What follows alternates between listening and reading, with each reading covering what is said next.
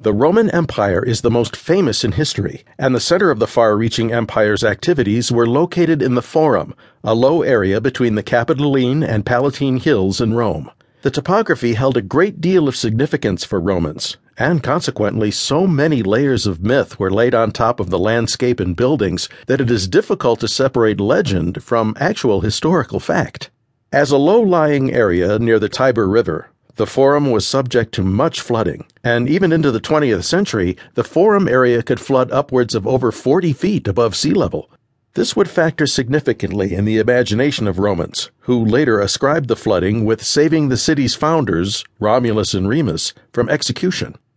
However, in the 8th and 7th centuries BC, this did not make for a good area for construction. Previous generations of excavators have concluded that in the beginning, there were wattle and daub huts in the Forum, as indicated by remains of organic food material, fragments of daub, and evidence of post holes dug in the ground for these structures. However, a recent environmental study has shown that such structures could not survive the flooding that was endemic to the Forum, suggesting that it took a few hundred years, during the period of the Roman kings, for the Romans to move up to 20,000 square meters of earth in order to reclaim land in the Forum, and a gravel pavement was placed on top of the landfill. If true, this project shows a high degree of organization and central planning.